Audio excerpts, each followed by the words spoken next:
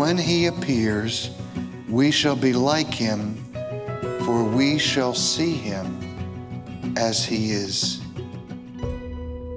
The reason why you can't see God now is why? Not because there's a problem with our eyes, problems with our hearts. And God will not allow himself to be seen by anybody who's anything less than pure in heart. And we are not pure in heart. I can't see into the realm of supernature because I'm not allowed to see into the realm of God.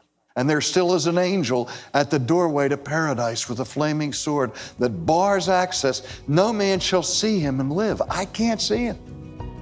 And I'm not going to be able to see him until I'm purified. That was Dr. R.C. Sproul with a Renewing Your Mind Minute. For more trustworthy teaching, visit renewingyourmind.org. That's renewingyourmind.org.